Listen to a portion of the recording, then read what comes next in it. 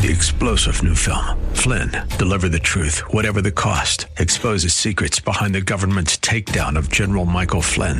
Flynn knew what the intel world had been up to. He ordered the first audit of the use of contractors. This set off alarm bells. He told the truth. He was the most dangerous person for Donald Trump to hire. They had to get rid of Flynn.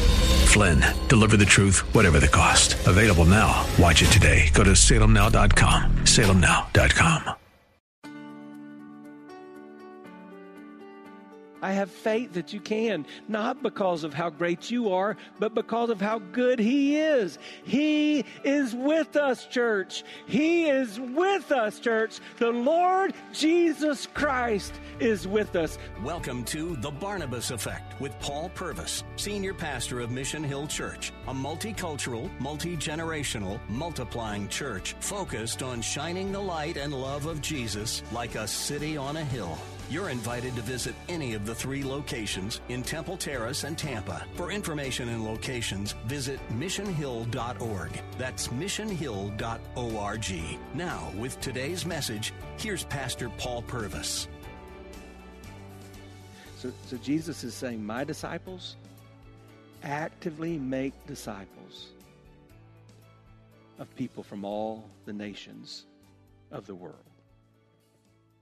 In other words, the disciples of Jesus are responsible for the nations. You get that? That means you, if you're a Christ follower, you're responsible for the nations. You don't have the freedom to go about your life and not be concerned about what's happening in other parts of the world. And that's always been God's plan. All the way back to this Abrahamic covenant that we find in Genesis chapter 12. God is talking to Abraham, and He says to him, now the Lord says to Abram, go from your country and your kindred, your folks, and your father's house to the land I will show you. And boy, don't we love that verse because it challenges us. Because that's faith, right? In the early pages of the Old Testament, that's faith. If you're going to follow me, you're going to have to go where I tell you to go, even though I haven't told you yet. You ready? So this is one of the places in Scripture that we begin to understand that faith means we act out of revelation, not reason. Did you hear that? We act out of revelation, not reason. So I don't have to figure out everything before I respond in obedience. No, if God says do something, I do it. And so anyway, it goes on to say, and I will make of you a great nation, and I will bless you and make your name great so that you will be a blessing. I will bless those who bless you, and him who dishonors you I will curse, and in you all the families of the earth will be blessed. So early in Scripture, we see God saying, I care about all the nations. And then the psalmist is just full of great psalms about the nations, like this one, Psalms 96:3. Declare His glory among the nations. Doesn't get much more clear than that. Declare His glory among the nations, His marvelous works among all the people.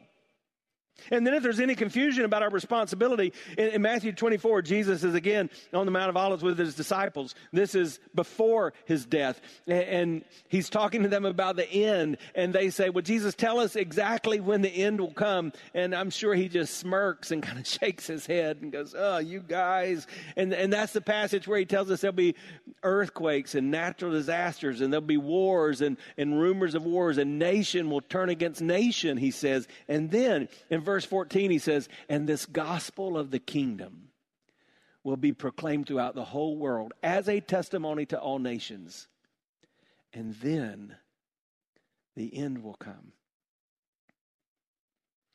So God cares about the nations. Why? Why is this such a big deal? It's such a big deal because at the end, when we're there in heaven, and whatever that means and however that looks, and pearly gates and golden streets, and seeing all your loved ones that have gone before you, and going and inhabiting the mansion that He's preparing for you. When you're there, part of what's going to be happening is described in Revelation 7 and verse 9, and this is what it says. And then I looked, and behold, a great multitude that no one could number from, read it, from every nation, from all tribes and peoples and languages, standing before the throne and before the Lamb, clothed in white robes, with palm branches in their hand, crying out with a loud voice, salvation belongs to our God who sits on the throne and to the Lamb. You see, the reason Jesus gives us this final word, these marching orders, is because his forever plan involves the nations. So we who are followers of Jesus should be asking the question, how do we get there from here? You know, you are, at the very least, a church attender. And so some of you even have your Bibles open and you're listening and you wanting to hear from God. And the preachers told you, you have a responsibility for the nations. What does that look like? Well, first, let's understand who we're talking about. So right now in the world, there are over 7.5 billion people. Just an interesting side fact. The median age in the world is 29. A lot of us are over the hill. Worse news, life expectancy is 69. Some of you are living on borrowed time. But that's not really funny, because here's the reality. When you look at that population and the numbers we have, 155,473 people die every day without a relationship with Jesus. Those people in countries like China, where there's over 1 billion people and less than 100 million Christians, or India, again, where there's over 1 billion people. Even in our United States, where there's over 300 million people, or Indonesia, over 200 million, or Brazil, over 200 million. Now, all these nations are comprised of different people groups, because as some of you know, when I visit the continent of Africa and go to the country of Nigeria, I realize there are different tribes in Nigeria that speak different languages. And in the world, there are 16,591 different people groups. And yet, here's what we know. Over 6,000 of those, 6,741, do not have a strong presence of the gospel. They have less than 2% of their population that are followers of Jesus Christ. There's a lot of need in the nations. So you wonder, are we making a difference? And the answer is yes. It's days like today that I'm proud to tell you, though you may not realize, our church is affiliated with the Southern Baptist Convention, and our denomination partners together to have the largest missionary sending force anywhere in the world. There are 3,667 missionaries today that are on the field because of you. Every time you give to this church, you go to support those missionaries on the field. And they're in some of those hard places. They're making a difference for you. 91% of those missionaries are in areas where people are unreached with the gospel. Like a brand new affinity group we've established called the Asian Pacific Rim. We have over 1,000 missionaries that are there trying to reach 2 billion people, with only 97 million of them being followers of Christ, with 44,000 of them dying daily without Christ. But what about in our church, even apart from our denomination? You're making a difference in the nations. Like the nation of Zambia, where working with Sweet Miss Elizabeth, you were able to build a well. And now a village of 2,500 people in Zambia that used to have to walk 25 miles to get water doesn't have to do that because of you. You're making a difference in the nations. Pastor Zach is from the little country of Niger, and his brother is a missionary children's minister in Niger. And because of you, we were able to provide a Christmas party for 250 children in Niger that wouldn't have any other gifting or celebration at Christmas. That's the difference you're making in the nations. In Nepal, we've encouraged pastors. We have 22 missionaries that we support specifically from our church in every continent of this world, giving their lives vocationally. And you've supported some of the largest church plants on the globe. You've helped start a church in Maine that is now the largest church in New England. And you helped start a church in Canada that is one of the largest churches in Canada and is starting multiple churches in Canada.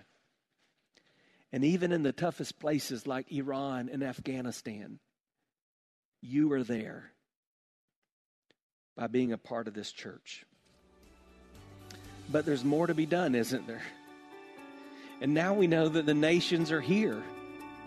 Hi, I'm Paul Purvis, the lead pastor of Mission Hill Church right here in Tampa Bay. Thanks for taking the time to listen to today's The Barnabas Effect. It's a ministry intended to encourage, equip, and empower you. You may not know this, but this ministry is made possible because of the generosity of listeners like you. We are able to be on the air because listeners like you are gracious and give to this ministry. Would you consider making a gift today? It would be our honor to send you a gift, a resource, as a result of your gift of any size. And you can make that gift by going to missionhill.org and clicking on the banner that says The Barnabas Effect. That will direct you to a simple way that you can give right there online. Thanks again for listening to The Barnabas Effect today. And now we continue with our message. If our church has more than 60 nationalities, then certainly there must be more around us. And there are. We're just a couple of miles away on this campus from the 9th largest university in the country. And did you know that the University of South Florida now has more than 5,000 international students who've come here from outside of this country to study? And they've come from 145 different nations. And I've already told you that the largest mosque in North America is being designed to be built within a couple of miles of our church. When you understand this, I hope you realize that we have to be obedient to the command of Jesus. We have to live for the nations. Now, that's why I'm excited about the fact that when you come alongside us and you participate in this FOR campaign, 10% of everything that's given is going to help reach the nations, whether that's across the street or around the world. We're prioritizing that because that is so important. So I'd ask you, first you've got to decide, are you one of the called? Then you've got to decide, do I believe the claim of Jesus? And then I have to decide, am I going to obey his command? And that's where it gets scary on every level. Because there are college students and high school students. There may even be some adults in this room that you know in your heart you've been called to go. And yet you've hesitated because you were depending on reason, not revelation. And you let your fear take over. This summer represents 30 years that I've been in ministry, full-time, devoted to ministry. And I'd have to tell you, the most miserable and ornery church people I've ever met are those who were called but didn't respond. They didn't go. But others of you are fearful because you know we're talking about this financial commitment. And either you're strategically going to be out on the Sundays where we talk about this, or you're going to sit there and your palms are going to get sweaty and you're wondering, should I participate? Or I don't like this or that about the campaign or of what's going on. And so you're letting these things get control of you because of the discomfort that you feel. And that's where I want you to understand the last part of this passage in the life of Jesus, and that is this. There's comfort that we can experience even in this moment. And that's the very last verse, because Jesus says this at the end of his discussion. And behold, I am with you always to the end of the age. Did you hear that? That's Jesus. I'm with you always to the end of the age. Now, these disciples, most of them Jewish, they would understand this because that was an Old Testament principle. God had told the Israelites in the Old Testament, I won't leave you or forsake you. And now we, living in light of the death, burial, resurrection of Jesus, the birth of the church, we know it's a New Testament principle because we have in Hebrews this word of Jesus where he says, I will never, no, never, not ever leave you or forsake you. But imagine the disciples in that moment. The disciples in that moment, they've just heard this audacious claim of Jesus, and now they've been given this bold command of Jesus. And there at that breakfast in Galilee, Jesus had told a couple of them at least, hey, you're going to die if you follow after me. And so I think it had to be comforting when Jesus would say to them, I'm going to be with you in this.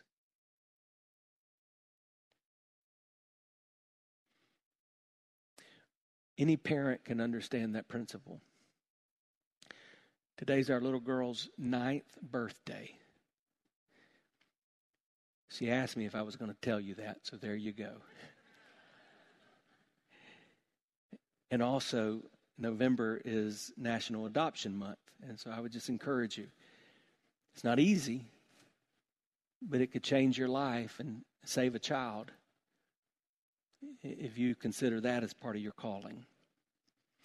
Early this morning when I was putting the finishing touches on this message, she was doing everything she could to stay in her bed, but her inner body was trying to wake her up because it was her birthday. And so I could hear her groaning. And so I put down my notes and my coffee and just listened for a second because as a parent, I wanted to know, is she scared? Is she okay? Is she hurting? Because how many times have we in the middle of the night gone to a child and just touched their head and begin to rub their hair and say, it's okay. Daddy's here. Mama's here. I'm with you. See, when Jesus said, I'm with you, he was saying, that's all that matters. So go do this. This is not primarily a financial message. But I would tell you in those 30 years, that's the biggest area of disobedience that I see in the lives of professing Christ followers. People that are simply unwilling to trust God in doing what he said to do about being generous with their finances. And it's all because we don't understand or we don't believe this promise that he is with us. So what's it going to be, church? Are you going to be obedient in this small, small world in going to the nations? Jesus has demonstrated his authority. He's promised his presence. We've got his power. We're without excuse. It's a small, small world. And he's sending you and me. And the long-term story of this church is not going to be written about our buildings and our seating capacity. It's going to be written about our sending capacity. It was in 1950 and 51 and 52 that a builder was building the world's largest and fastest ship. It would be named the SS United States. When our government found out this ship was being built for $80 million, 79.5, in the 50s. That's a lot of money. When our government found out that was being built, they said, we want some of the action. So the government gave this shipbuilder $50 million to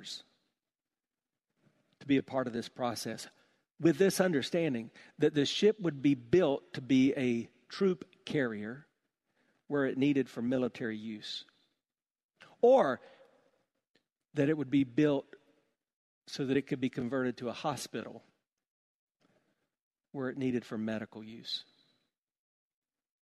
The ship was built, and it was the largest, and I think to this day was the fastest.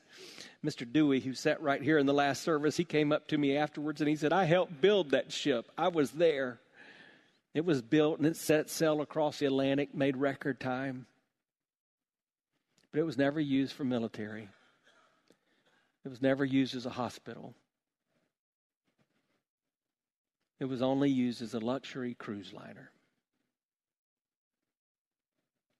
And today, if you want to see it, you can. It's rusting in a port. Tourists don't even go see it anymore. In a port of Philadelphia. I hear that story and I think about the church in our culture. A church that's been giving clear marching orders. We've been told by our founder, Jesus the Christ, what we are here for. He's even told us as we read the scriptures that it may involve wartime endeavors. And he's even told us that we had better be prepared to come along and help those who are hurting. But unfortunately, too often, that's not what the church has been. Too often, we've been like a cruise ship, entertaining the paying customers, keeping us happy. And now, after a couple thousand years, and most recently a worldwide pandemic, we're seeing how that looks. A lot of people have left church never to come back. More churches closed their door in the last year for good than ever in history. And if we're not careful, we'll be like that big boat. An empty building that decays, that people drive by and go, I bet there's a big story behind that. May it not be so. May we be obedient to the command. May we live for the nations, for His glory. And you can do that. I have faith that you can, not because of how great you are, but because of how good He is. He is with us, church. He is with us, church. The Lord Jesus Christ is with us. So what do you need to do? Some of you, no, all of us, we need to pray.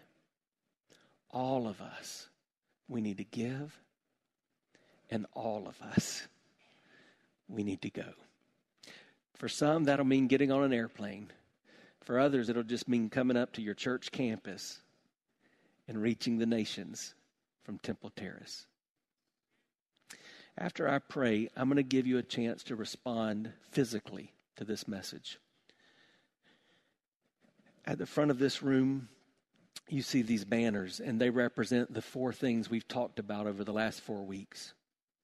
First banner over to my right, your left, says, for you. And I've invited you, if God has a person that you're praying for that needs a relationship with Christ, for you to write their name, your one. The next banner says, for the next gen. And so today I'm going to invite you to write on that panel, and you may write a son or a daughter, a child or a grandchild, a great-grandchild, a student that you teach, someone in your neighborhood that's coming along in that next gen that you know needs Christ. Over on this side, it says for the city. And I'm going to invite some of you to come and maybe write your neighborhood or write the municipality you live or the place where your home is built. And then you see for the nations. And I'm going to invite you to come and write down a nation. Some of you that screamed out and clapped as we were going a while ago, man, this would be a great time for you to come and write your nations and say, I'm praying for salvation of people in my home nation. But after I pray, I'm going to invite you to come and practically demonstrate that you understand what you're here for. But first, somebody here still needs a relationship with Christ. You're not a disciple. I want you to begin that relationship with Jesus today. You've been listening to The Barnabas Effect with Pastor Paul Purvis. The Barnabas Effect is here to provide listeners like you with biblical truth and spiritual encouragement. But it can't be done without your financial support. Go to missionhill.org and click on the Give tab. Your financial support helps us reach those seeking truth about God and themselves. Thank you for giving at missionhill.org. And join us weekdays at 9 a.m. for The Barnabas Effect with Pastor Paul Purvis on Faith Talk AM 570 and 910.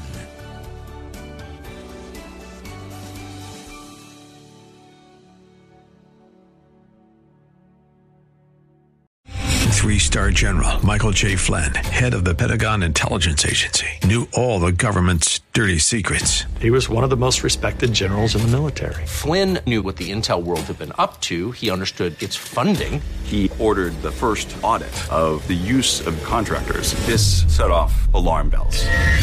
The explosive new documentary, Flynn, Deliver the Truth, Whatever the Cost, uncovers the facts behind this scandal. Flynn told the truth. He was the most dangerous person for Donald Trump to hire. I find out the worst enemy that I'm going to face in my life is right here in America. They took my assessment and they wanted me to change it. And I was like, I'm not changing it. They had to get rid of Flynn. With in-depth interviews, archival footage, and never-before-seen personal records of the man behind the headlines. I just felt like I was drowning. Flynn, Deliver the Truth, Whatever the Cost. Available now. Watch it today. Go to salemnow.com. salemnow.com.